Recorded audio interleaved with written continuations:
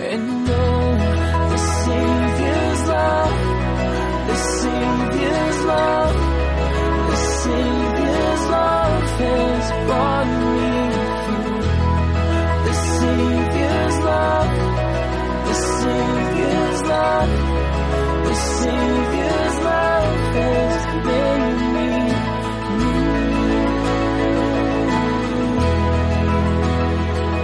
Welcome to the Crosswalk Church Podcast in Phoenix, Arizona. And I heard a loud voice from the throne saying, "Now the dwelling of God is with men, and he will live with them. They will be his people, and God himself will be with them and be their God. He will wipe every tear from their eye. There will be no more death or mourning or crying or pain, for the old order of things has passed away." He who was seated on the throne said, "I am making everything new." Then he said, "Write this down, for these words are trustworthy and true." He said to me, "It is done. I am the Alpha and the Omega, the beginning and the end. To him who is thirsty, I will give to drink without cost from the spring of the water of life. He who overcomes will inherit all this, and I will be his God, and he will be my son. But the cowardly, the unbelieving, the vile, the murderers, the sexually immoral, those who practice magic arts, the idolaters, and all liars, their place will be in the fiery lake of burning sulfur. This is the second death." One of the seven angels who had the seven bowls full of the seven last plagues came and said to me, "Come, I will show you the bride, the wife of the Lamb." And he carried me away in the Spirit to a mountain great and high and showed me the holy city, Jerusalem, coming down out of heaven from God. It shone with the glory of God, and its brilliance was like that of a very precious jewel, like a jasper, clear as crystal.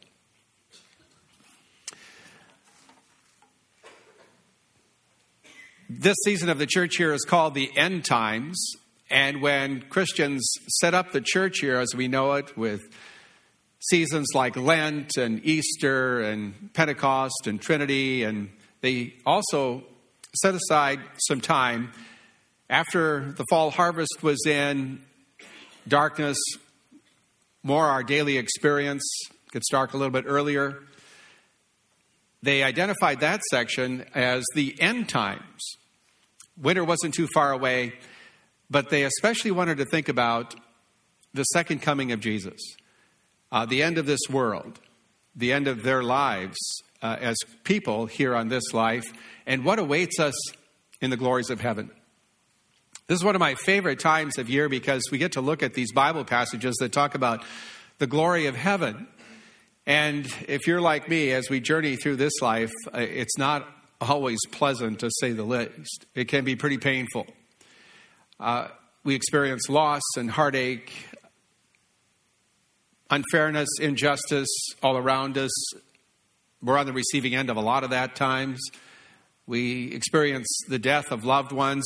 All of those things are put in their perspective when we think about the end times, when we think about the glory of heaven that awaits us. And so that's what we want to focus on today, as we're going to be digging deeply into these words here and take a look at what is that glory that awaits us. I'd like to share with you a story, and there's a slide that's going to come up here. And as you see it, it shows a starry night. Here in Phoenix, you can get out of the city itself, and it doesn't take too long to do that. But when you do, you leave the city lights behind and the light that is bright from the street lights behind, and you get out into the desert and you can look up into the sky and you see this beautiful, beautiful night sky of all the stars. Well, a father and his little daughter were taking a walk, and they were looking at that beautiful starry night, and Dad was explaining to his little daughter about all of the constellations. He pointed out the Big Dipper, and then the Northern Star, and then he pointed out the Little Dipper, its shape, told a few stories related to that. There was Orion, and so he went. He knew the constellations very well and pointed out those images to his little girl. They continued to walk along hand in hand, just taking it all in. As they looked up, all of a sudden she tugged on his hand and said, "Daddy, Daddy, if this side of heaven is so beautiful, what must the other side look like? What must the other side look like?" Even us living in a fallen world with its imperfections experience the handiwork of God. And you go out there at night, you go out there during the day, you get out into nature and you start walking around and wow, it's just awesome what God has done. But it's all going to end someday. And there's going to be a new heaven and a new earth, the Bible tells us. There will be a day of judgment. And we're going to get to see the other side of heaven. That whole idea of judgment, the whole idea of last things, that idea that we're going to stand before God and give an account, that can cause people a lot of anxiety.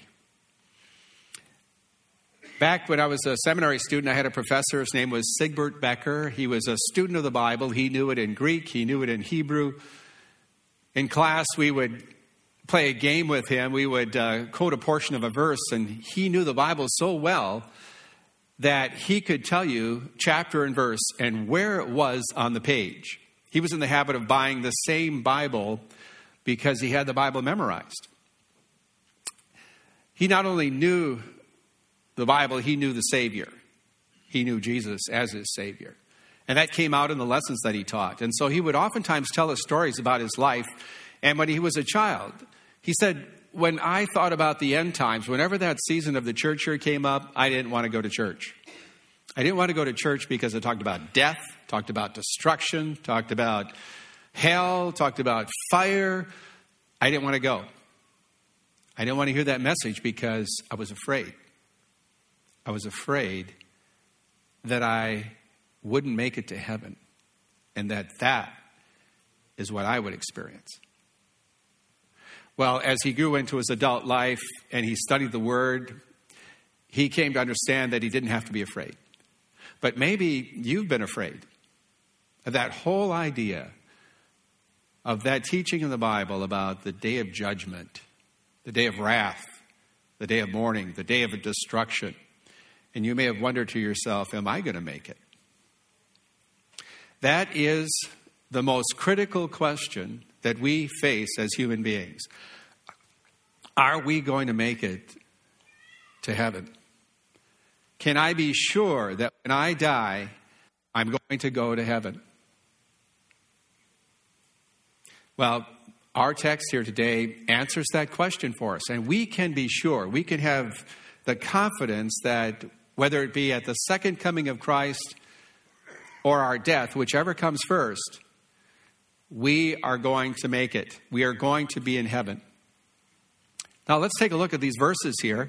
And I'd like you to go to your crosswalk notes here. And there's a Bible passage I want to read that fills in the first blanks for us. This passage tells us what the future holds for the earth as we know it today. It says in 2 Peter, that day, the day of judgment, will bring about the destruction of the heavens by fire, and the elements will melt in the heat. But in keeping with his promise, we are looking forward to a new heaven and a new earth, the home of righteousness. So the Bible teaches us that what we see and what we live in, what we experience, is going to go away. It's going to be destroyed. And it's going to be wiped clean. And God is going to replace it with a new heaven and a new earth. Well, then there's the question. Where will I be? What will happen to me? Will I make it into this new heaven? Will I live on this new earth? Well, let's look a little bit further into this section of Scripture, because as we fill in the blanks on the first point, it says, the earth as we know it will be destroyed, and it will be replaced with a new heaven and a new earth. But listen to the words of Jesus. I'd like you to jump in your handout there, the crosswalk notes, to these verses, and we pick it up in verse 6. He said to me, it is done. I am the Alpha and the Omega, the beginning and the end. To him who is thirsty, I will give to drink without cost from the spring of the water of life. He who overcomes will inherit all this, and I will be his God, and he will be my son. Here's verse 8. But the cowardly, the unbelieving, the vile, the murderers, the sexually immoral, those who practice magic arts, the idolaters, and all liars, their place will be in the fiery lake of burning sulfur. This is the second death. Well, the first death is our physical death. The second death is a reference to eternal death.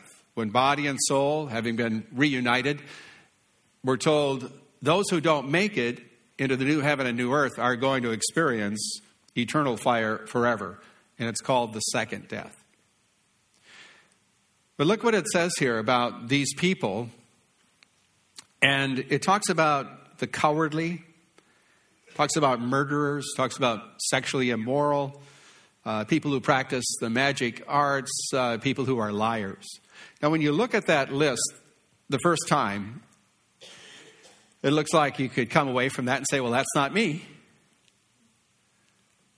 I'm pretty bold. I stand up for the truth whenever possible. Haven't told any big lies lately. But if you take a closer look at it, and we look at it from God's perspective and from what the scriptures say, and we think about cowardice, that includes you and me. I had a football coach in college who said, Rich, everybody's got a yellow line down their back. The only difference between football players is this. Some players, they have that yellow streak, cowardice, and it's wide. Other players, their streak is narrow. Well, when you've got this big back coming through the line and you're just a 175-pound linebacker playing for a Class 3 school, you understand what he's talking about. It's like a freight train you're trying to stop. But you give it your best shot. Cowardice. Think about it from a spiritual perspective, though. Think about it from the perspective of how have we stood up for Jesus 24/7, 100% of the time? And then we begin to realize, wait a minute, I've not always been willing to admit that I'm a Christian, a follower of Christ. Sometimes I've even been blatant in my cowardice and denied Jesus like Peter did when he denied Jesus, confronted by the soldiers who were about to crucify him. And we begin to realize that we are cowards, spiritual cowards, when it comes to Christ. And then we see that statement here. It talks about murderers. And, well, maybe some of you here today have murdered someone. I don't know. Then again, some of you may have killed somebody accidentally. Hit them with your car or something. Then again, maybe no one here today has actually taken the life of someone unless you were in the military when you, on behalf of government, had to kill someone who was the enemy. But whatever the case, Jesus tells us that if you've hated anyone, you're a murderer. Now that indicts us all. Because we've not always, 24/7, had good thoughts, good feelings. We have hated people who have dealt us wrong. And we're guilty of that too. What about the sexual immorality? We might say to ourselves, well, I've been faithful to my wife. I've never cheated on her. I've never cheated on my husband. And yet Jesus says, whoever looks at a woman lustfully has already committed adultery with her in his heart. And we're nailed on that one too. And the magic arts, do you walk under the ladder all the time or do you walk around it? The cracks on the sidewalk? Remember that old saying, step on a crack, break your mother's back, Little superstition there. You carry a lucky penny. You make sure you don't stay on the 13th floor of a hotel. Maybe you've noticed that casinos don't have a 13th floor. It's an unlucky number, and you're glad for that. Yeah, we have fallen into superstition too. Lied? Oh yeah, we've done that too. The Bible says if you break the law on one point, you're guilty of breaking it all. And when you're guilty of breaking it all, it means you're not righteous. We're unholy before God, who is holy, who is righteous. So here is heaven, the home of righteousness. And where does that leave us? Unrighteous people. Well, Jesus tells us where it leaves us. And he tells us how it's possible for unrighteous people to be forever in a home that is righteous, a heavenly home. Listen to his words. We jump back to verse 6.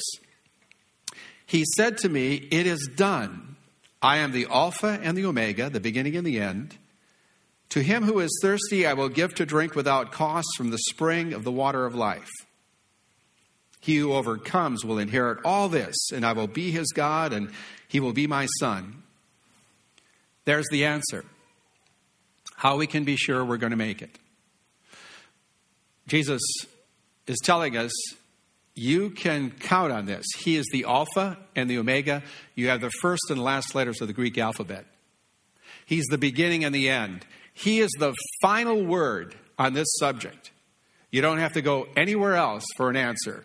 You can trust Jesus. He tells us his words are trustworthy and they are true. So you can get this answer, if you're going to make it, from Jesus himself. And what does he tell us? He says, whoever drinks of me, living water, will inherit eternal life. There's an amazing story in the Bible where Jesus is talking to a woman in the country called Samaria. And as he speaks to her there, they meet at a well. And she's drawing water for her family. Jesus is there, traveling with his disciples. He sits down. They talk about water. And then Jesus tells her about living water and how whoever drinks of that living water will never thirst. And she says, well, give me a drink of that water. I want that water. And he said, I am the living water. And Jesus is telling her that whoever drinks of him, whoever believes in him, trusts in him as their Savior, they're never going to thirst. You see, Jesus came into our world to supply what we lack. We lack holiness. We are impure. We are not righteous. And yet he comes into the world to do what? To secure for us what we lack, to secure righteousness and purity for us, so that the fellowship that was broken in the Garden of Eden can be restored. And sure enough, Jesus does that. He comes into the world under the law to redeem us who are under the law. He comes into the world to live a perfect life in our place. He comes into the world to offer up his life as a payment to God for our sin. He comes into the world to restore the broken fellowship between God and man. And he does it by sacrificing himself on the cross, by paying the price that we ought to pay, by rising from the dead to assure everybody that the victory has been secured.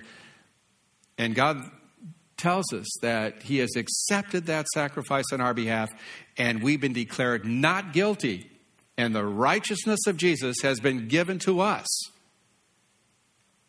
And that righteousness covers our imperfection. It covers our unholiness.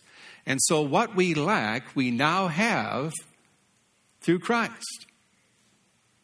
And Jesus tells us that whoever believes in him, whoever drinks of him, living water, has that status, is clothed in the robes of his righteousness.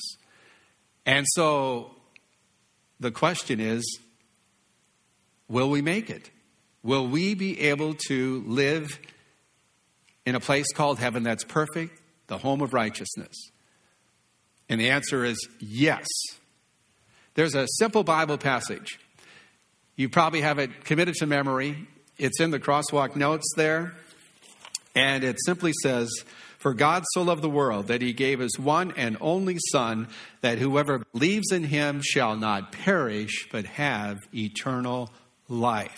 That is Jesus' promise, the Alpha and the Omega, the beginning and the end, the living water, the bread of life, the Redeemer is promising eternal life, promising us heaven. Now, this darkness isn't for effect, by the way, so. But I think you can see the slide a little bit better. But just think of that. Here, Jesus is telling you and me that all our sins washed away. All the payment for sin that we ought to pay, the wages of sin is death, the Bible says, has been paid for by Christ. And so you and I have the confidence that the wages of sin is death, yes, but the gift of God is eternal life through Christ Jesus our Lord. Are we going to make it? Yes. You can walk out of here today with the confidence you are going to make it. Not because you've lived a certain way, not because you've thought a certain way, not because you've worshiped in a certain way, but because of what Jesus has said and done for you. And by his grace and the work of the Holy Spirit, faith has been planted home in your heart, and you believe this promise that Jesus has made. And you can have that confidence that should you die today or Christ return and you stand before God in the judgment, he will welcome you into heaven. So what's it going to be like? So what is heaven going to be like? It says it's the home of righteousness. Interesting word, home. We hanker and hunger for home. Maybe you're familiar with the program HGTV, and on there's House Hunters. You know that program where they have a couple who's searching for the perfect house, perfect location, perfect yard, perfect colors, perfect room sizes, perfect kitchen. I mean, the list goes on. They're looking at 3 houses typically, and the lady takes them from one place to the other, or the real estate agent shows them this house, that house. They look at 3, and they get to pick, and we get to guess which one did they pick. But there's that theme. They're looking for a place they can call home. Home is special to us. Family, friends, love is shared, life is built and lived. At Christmas time, you hear a lot of songs that talk about home. I'll be home for Christmas, right? Home for the holidays. On the radio, you're hearing those clips from men and women who are serving our nation in distant places. Just a shout out to Tom and Sue who live in Phoenix. Wish I could be there for Christmas. Merry Christmas. And they greet and they wish they could be home for Christmas. Home is a very important thing in our lives. Houses, where we build our homes, important thing in our lives. We're willing to take on a lot of debt to have a home, to have a house. And yet sometimes we realize that it doesn't satisfy. Even though we have this hunger for home here, no matter where we live, whatever the circumstance, we just can't fill it or meet that need. My wife and I have lived in many different places. As a pastor, we moved from one place to another, served here, served there for a while. The other day, as we moved to Mesa, Arizona, and we had lived in California for about 20-some years, and loaded everything up, came to Mesa, Arizona to live. It was one of the hottest days of the year. It was 116 at night as well as in the daytime. You remember that this summer? And while we were settling in and unpacking and getting things straightened around, she turned to me and she said, "You know, Rich, I thought my life would be different." I said, "Well, what do you mean?" "I thought maybe I would find a place I could really call home." Her parents have lived in the same place for over 50 years. My parents lived in the same house for over 50 years. You know what I'm talking about? That hunger for home, that place you can just settle and everything's just right. This last September, I had the opportunity to go back to Minnesota, where I was born and raised, and to a meeting in southern part of Minnesota, a place called New Ulm, where Martin Luther College exists. And I was headed to that meeting, flew into Minneapolis, St. Paul. My siblings live in the cities there, so I try to squeeze in a visit. I was able to visit all of them, my 2 older sisters, 2 older brothers. And then, as is my habit, whenever I'm in that location, I swing by the cemetery where my parents are buried, and I pay my respects and thank the Lord in prayer for my Christian parents who raised me. And then I always swing by the house where I grew up. 17 plus years, off to college, back, came home. It was home. Well, I'm in the rental car. I'm driving down the street, take a right turn, and almost there, take another right turn, looking for 2697 East 12th Avenue, North St. Paul, Minnesota. As I turn the corner and look for my house, there's nothing. The whole block, 6 houses gone. A huge garage that housed buses for the local school district that was right behind our house, gone. There was nothing. The house I called home for years, born and raised, nurtured in love, brought to Jesus there, gone. I kicked around in the open field, trying to find some remnant, and there was a piece of concrete about this big, and I picked it up and turned it over in my hands, and sure enough, it was a piece of the sidewalk that my dad had hand poured. That was all that was left. And then this. This is all I've got left. $26.97. I didn't know whether I should laugh or cry as I'm standing out there in this open field. And then I just laughed and shook my head and said, Lord, you really are bringing this lesson home to me. The things of this life are temporary.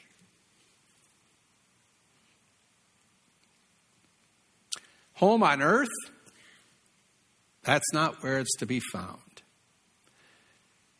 Heaven is your home. You're just a traveler here. We're just travelers here. Heaven is our home. And yet we hold so tightly and look for the things of heaven here on earth. We're looking in the wrong place.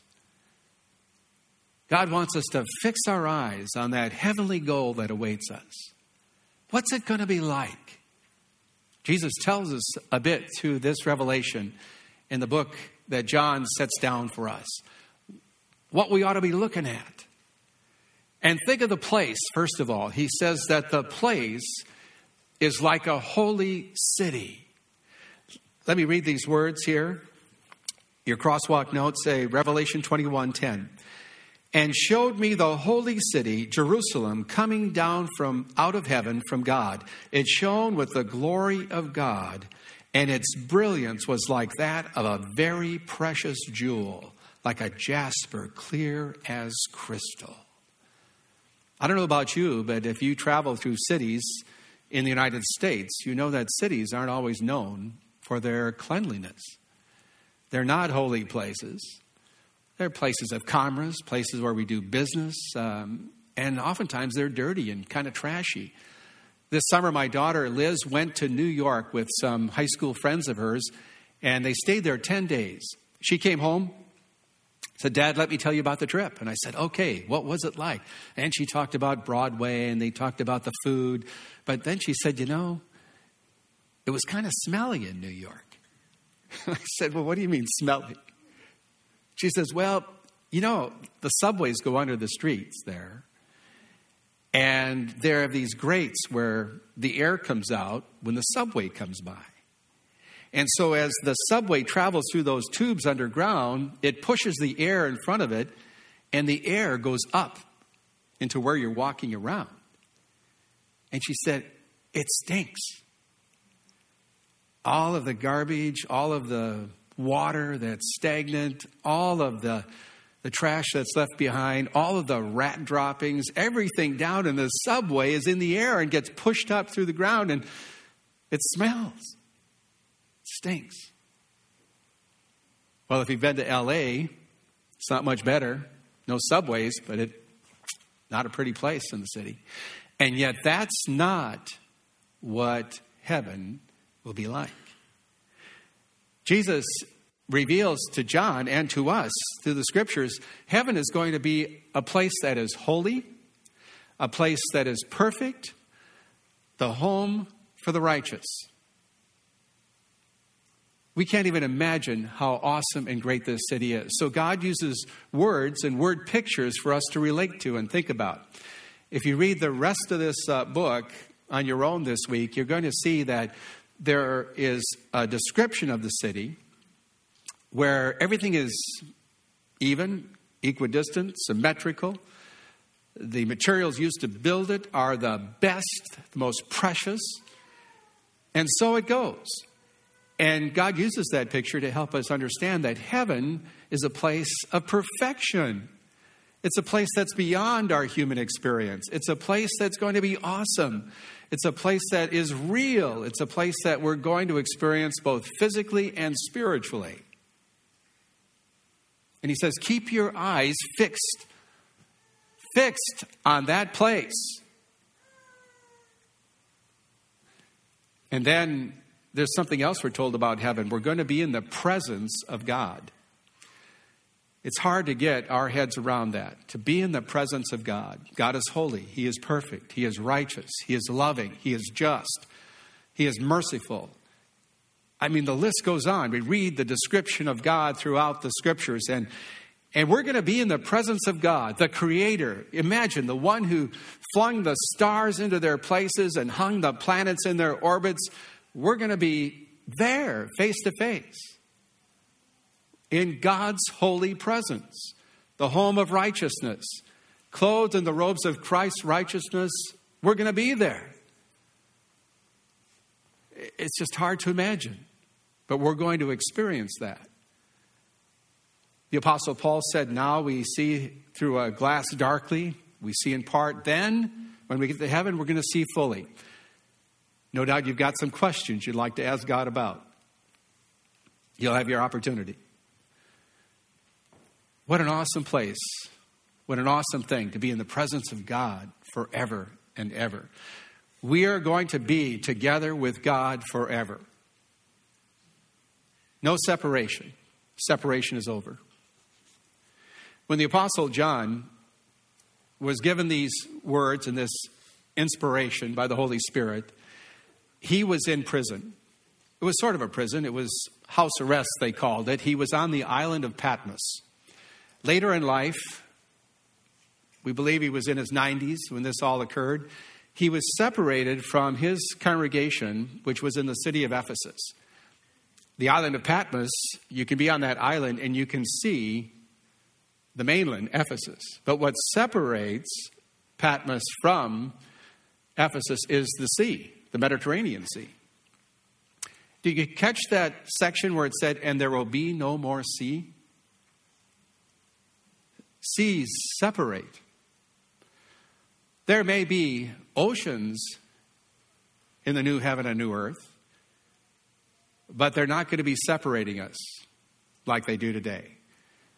The separation of John that he was experiencing later in life from the people he loved, the people he had served as their pastor, would be no more. Separation from God ended.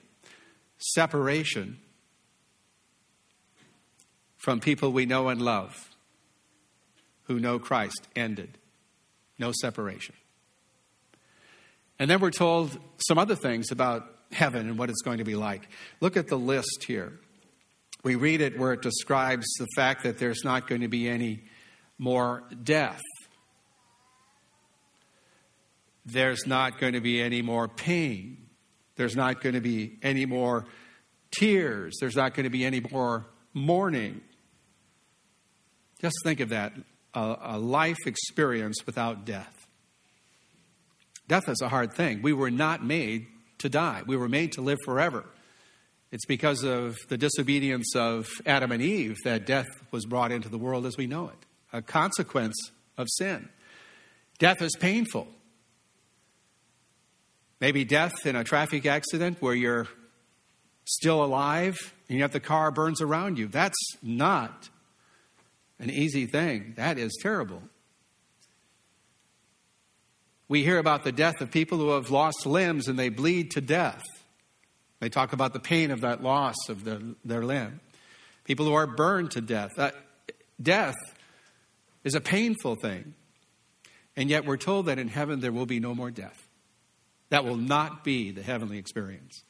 Rather, the opposite will be there. Life. Eternal life. Everything will be living. And the death experience gone.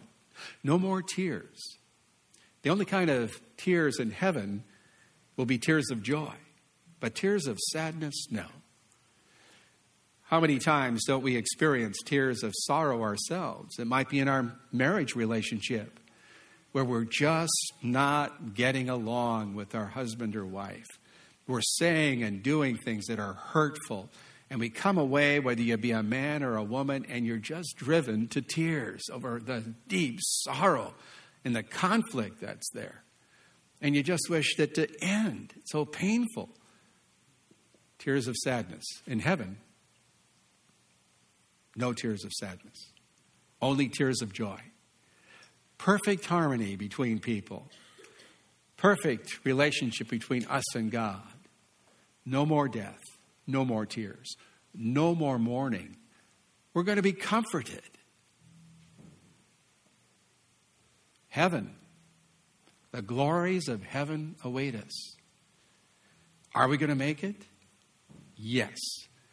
What's it going to be like? A glorious place in the presence of God, and there are going to be a lot of people there. There are going to be a lot of people there. Listen to this scripture passage.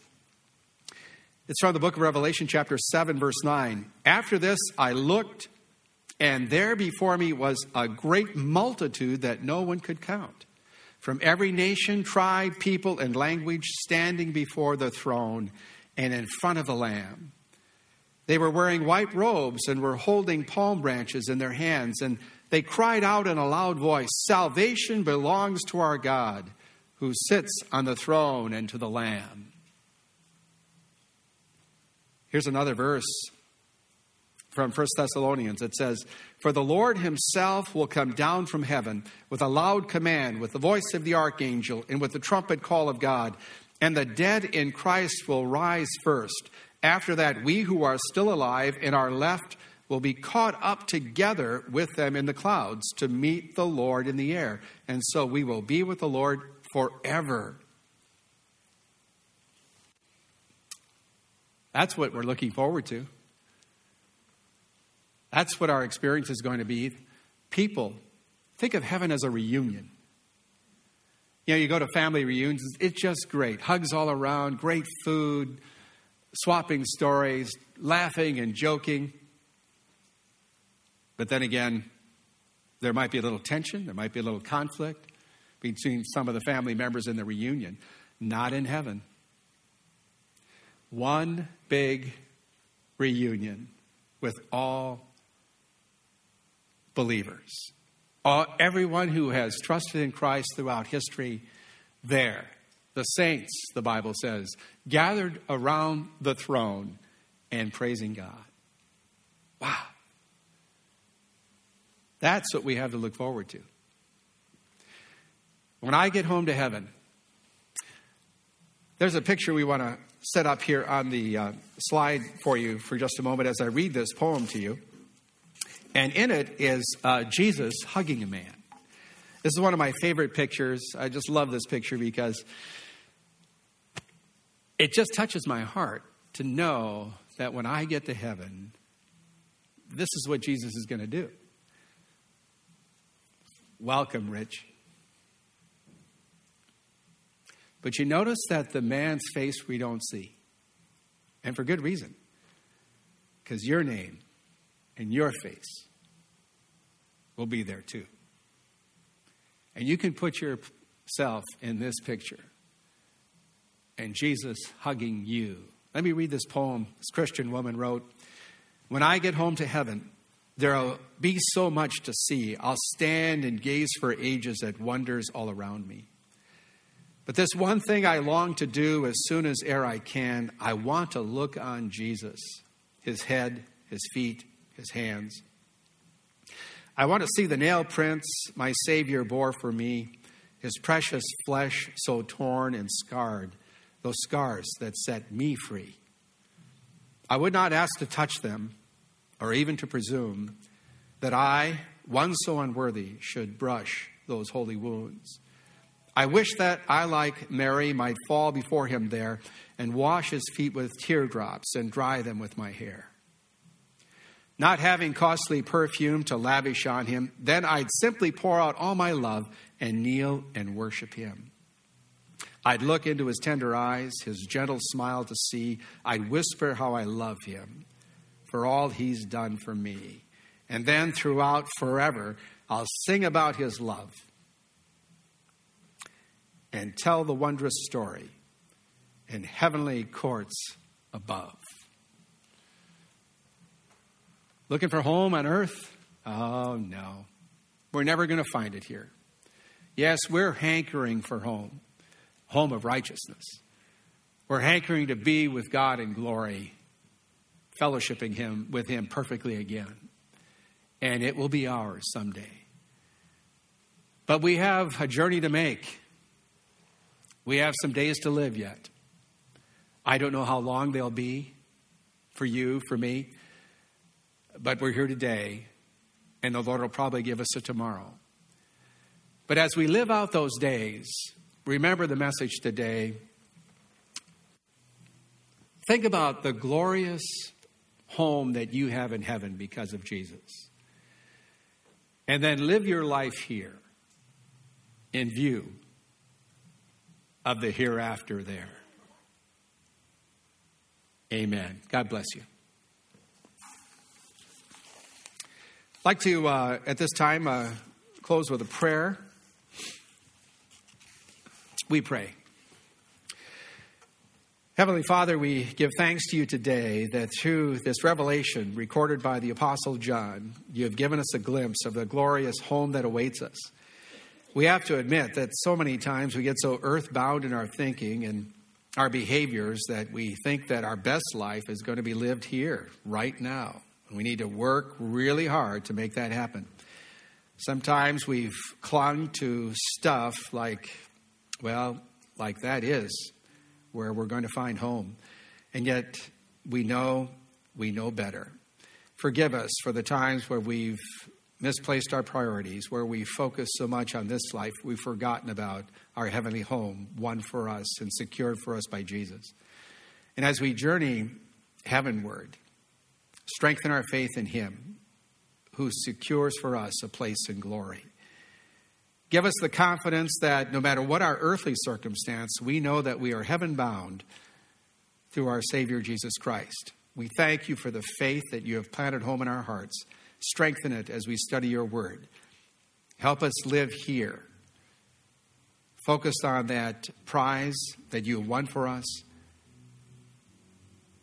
Help us live here in view of the hereafter. In his name, our Savior, we pray, and soon coming King. Amen. And know the Savior's love, the Savior's